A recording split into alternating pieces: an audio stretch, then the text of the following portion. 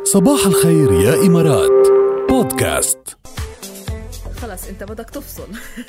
بعدني عداف خلص خلصت الفقرة. لا بلاش يطلع فيي هلا يا سليمان، بلاش يطلع لي اقوال لإلي. خلص حداف حطيناه على جنب.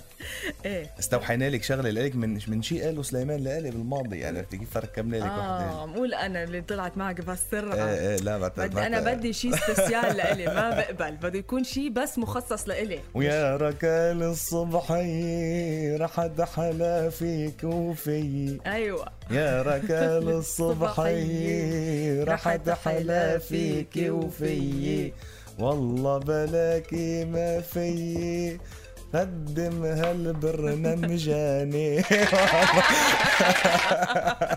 منيحة. لأنه برنامج ما بتزبط، طلع مكسورة زدنا لجاني. كيف ما بقى ما تسأليني. زبط لنا إياها يا سليمان، زبط لنا إياها. لا ما هني برنامجاني، يعني هني يعني برنامجان، عرفتي كيف؟ صباح الخير يا إمارات وصباح الخير يا إمارات، يعني بيجوا اثنين بواحد، 4 ساعات تسميوا اثنين بيطلعوا. خلص شو بدك بقى القصة أنت يلا مو مكفينا. مترو الأخبار. أنا بتكلي على سليمان بهالموضوع.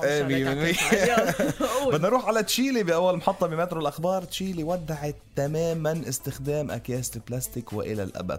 طلعوا قرار ومشي، صار حيز التنفيذ ممنوع استخدام الأكياس البلاستيكية أبدا بأي حال من الأحوال. تشيلي خالية من الأكياس البلاستيكية. برافو. استخدموا أكياس الورق، الأكياس التي يعاد تدويرها، كل واحد بيجيب كيسه معه، المهم أكياس بلاستيكية ممنوع. شو حلو، بيئيا ممتاز. المحطة التالية. المحطة التالية هون بالإمارات، لأنه في مصورين بالإمارات عم بينبشوا عن أماكن مهجورة ليفتشوا عن الجمال. طبعا نعرف جاد هلأ التصوير كله صار مناظر طبيعية، مناظر خاصة بالمي وطبيعة وما بعرف شو، فعم يحاولوا شوي هالشغلة لشي تاني أكتر يكون في جمال. عم يفوتوا على البيوت القديمة، عم ينبشوا، عم يفتشوا، عم يبتكروا أشياء تكون عن جد الصور الفوتوغرافية أكثر هيك روعة. وهذا الجمال المستتر إذا فينا نسميه، او اللي صحيح. ما بتشوفوا الاعين خليها تشوفوا الناس، فتحيه كتير كبيره لهم. ان شاء الله هيك المشروع يكون حلو كمان، ويفرجي عفوا على اشياء حلوه بالامارات اكثر واكثر. نحن بنحييهم، نشد على ايد ونقول يعطيكم العافيه. وعن جد ما بتصدقي قديش بالاشياء القديمه، بالاشياء الاصيله في جمال مخبى. قد ايه في تاريخ، وقد ايه في يعني قد ايه في تاريخ بهالمناطق، وقد ايه في اشياء حلوه بالاشياء المهجوره، فكمان شيء حلو نضوي عليه. المحطة الأخيرة. جزيرة نائية بسكوتلندا عم بتفتش عن سكان جداد، عم تعمل طرق لحتى تجذب السكان ليجوا ينتقلوا العيش بهذه الجزيرة على ساحل اسكتلندا. هي فيها 40 شخص بس، يعني شبه معزولة فعلا، وما في يعني ما فيها حدا، وبعدهم عايشين جماعة على الطبيعة. فاللي بيحب يروح لهونيك بده يفوت يشوف شو بده يعمل اونلاين كذا. تفتشوا على جزيرة اسكتلندية يعني مهجورة ومنعزلة.